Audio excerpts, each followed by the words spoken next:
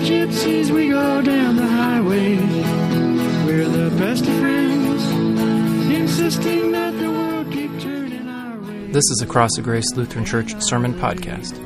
On August 9th, 2020, we continued the series On the Road Again, Jesus Has Left the Building. Pastor Mark preached from the book of 1 Kings, chapter 19, verses 1 through 3 and 9 through 18. I can't wait to get on the road again.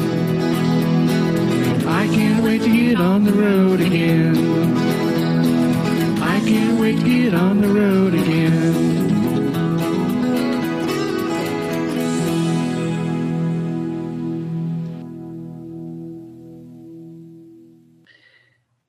Ahab told Jezebel all that Elijah had done and how he'd killed all the prophets with the sword.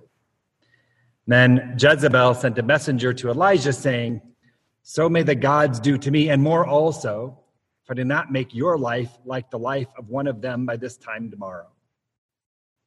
Then Elijah was afraid. He got up and fled for his life and came to Beersheba, which belongs to Judah. He left his servant there. At that place, he came to a cave and spent the night there, Mount Horeb, actually. Then the word of the Lord came to Elijah, saying, "What are you doing here, Elijah?" He answered, "I have been very zealous for the Lord, the God of hosts. For the Israelites have forsaken your covenant, thrown down your altars, and killed your prophets with the sword. I alone am left, and they are seeking my life to take it away." He said, "Go out and stand on the mountain before the Lord, for the Lord is about to pass by." Now there was a great wind, so strong that it was splitting mountains and breaking rocks into pieces before the Lord, but the Lord was not in the wind. And after the wind, an earthquake, but the Lord was not in the earthquake. And after the earthquake, a fire, but the Lord was not in the fire. And after the fire, a sound of sheer silence. When Elijah heard it, he wrapped his face in his mantle and went out and stood at the entrance of the cave. Then there came a voice to him that said, "What are you doing here, Elijah?" He answered, "I've been very zealous for the Lord, the God of hosts. For the Israelites have forsaken your covenant, thrown down your altars, and killed your prophets with the sword. I alone am left, and they are seeking my life to take it away." Then the Lord said to Elijah, "Go, return on your way to the wilderness of Damascus. When you arrive, you shall anoint Hazael as king over Aram. Also, you shall anoint Jehu, son of Nimshi, as king over Israel. And you shall anoint Elisha, son of Shaphat of Abel-Meholah, as prophet in your place. Whoever escapes from the sword of Hazael, Jehu shall kill, and whoever escapes from the sword of Jehu, Elisha shall kill. Yet I will leave 7,000 in Israel, all the knees that have not bowed to Baal, and every mouth that has not kissed him." Here ends the reading. First of all, I will confess, in case any of you were expecting me to stick to the script for this sermon series, which I laid out in a newsletter a week or so ago, I changed my mind this week. I was originally going to preach about the story of Philip baptizing the Ethiopian eunuch on the road, again, from the book of Acts. But then I realized that this story about Elijah was actually the one assigned for today, according to our lectionary, and I realized I was feeling a little bit more like Elijah these days than like Philip or like the Ethiopian eunuch, thanks be to Jesus. So I wanted to wonder some about the prophet Elijah instead. And while this story about the prophet on the run and on the road and searching for God in the wind and in the earthquake and in the fire before finding God finally in the sound of sheer silence, while this story is pretty well known, it's important to know what led up to Elijah's harrowing, holy experience up there on Mount Horeb.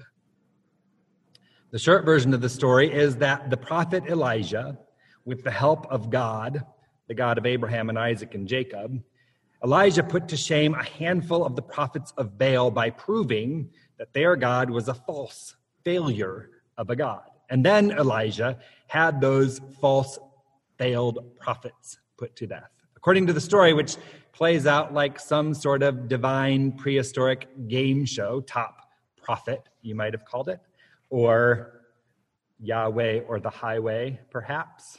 You guys are just as quiet on Zoom as you are in person when I make stupid jokes. Elijah, anyway, challenges the prophets of Baal to call upon their God to rain fire from the heavens in order to sacrifice a young bull and prove his power and prowess as a God. So when the prophets of Baal, and Baal himself actually, fail to deliver the fire that they desire, Elijah humiliates them in front of all the people. Elijah sets up an altar, digs a trench around it, soaks it not once, not twice, but 3 times with enough water to fill a hot tub, and then asks the God, our God, to bring the fire. And the one true God, the God of Abraham and Isaac and Jacob, delivers enough fire to consume the altar and the stones and the dust and all the water that filled the trench surrounding it all too. And then, rather than just leave those prophets of Baal with their humiliated tails between their proverbial legs, Elijah has all of those prophets killed, which explains why Elijah is on the road again this morning and on the run from Queen Jezebel, a worshiper of the false, failed god of Baal, who wants to avenge her God by putting Elijah to death for his little stunt with those prophets. So on the road and on the run for his life, Elijah finds himself alone and desperate and afraid in the wilderness, asking for God. The same God who'd saved him before, the same God who'd established him as a prophet of the one true God, the same God of Abraham, Isaac, and Jacob. Elijah asks that God if he might just let Elijah die. But after a dream and some conversation with some angels, after some solid meals and 40 days and 40 nights of wilderness wandering on the road again, Elijah ends up at Mount Horeb, wondering what in the world is next for him after all he'd done, after all he'd run from, after all he'd been through, after everything he'd escaped in those days. So Elijah, faithful prophet that he was, is aching for, longing for, desperate and dying for God's voice, for God's guidance, for God's presence to teach him or lead him or comfort him or show him something, anything about what could or should or would be next for him. And haven't we all felt something like Elijah at one time or another, in a wilderness of some kind, aching, longing, hungry, dying for guidance, for answers, for comfort, for some kind of direction? And haven't we looked in all kinds of places for those answers and for that comfort and for some direction, for some measure of hope in the face of our frustrations and our fears? Those of you who know about my wife Krista's recent cancer diagnosis will understand why Elijah's story hit a little closer to home than that story about Philip and the eunuch this week. Well, God promises Elijah on the road and up on that mountain that he's about to get what he longed for. Maybe Elijah thought some stone tablets would appear with very clear instructions, as had happened before on a mountain once with Moses, remember? Maybe Elijah was expecting a conversation or another meal or another angel like had happened for him before on this journey already. Who knows? None of that happened, though. But there was a great wind, strong enough to split mountains and break rocks. But the answer wasn't in the wind. The wind was followed by an earthquake.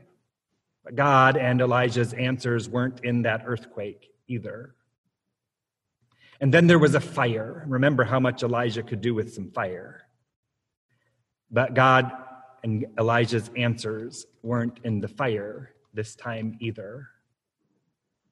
And after all of that, there is the sound of sheer silence, utter noiselessness, absolute stillness, pure calm, total tranquility, complete quiet. The kind of nothing and silence and stillness you could touch and feel, silence you could hear even, as bizarre as that seems. And when Elijah hears that sheer silence, that's when he finally finds what he was looking for all along. Direction, guidance, answers, hope, and the sure and certain presence and power of his God.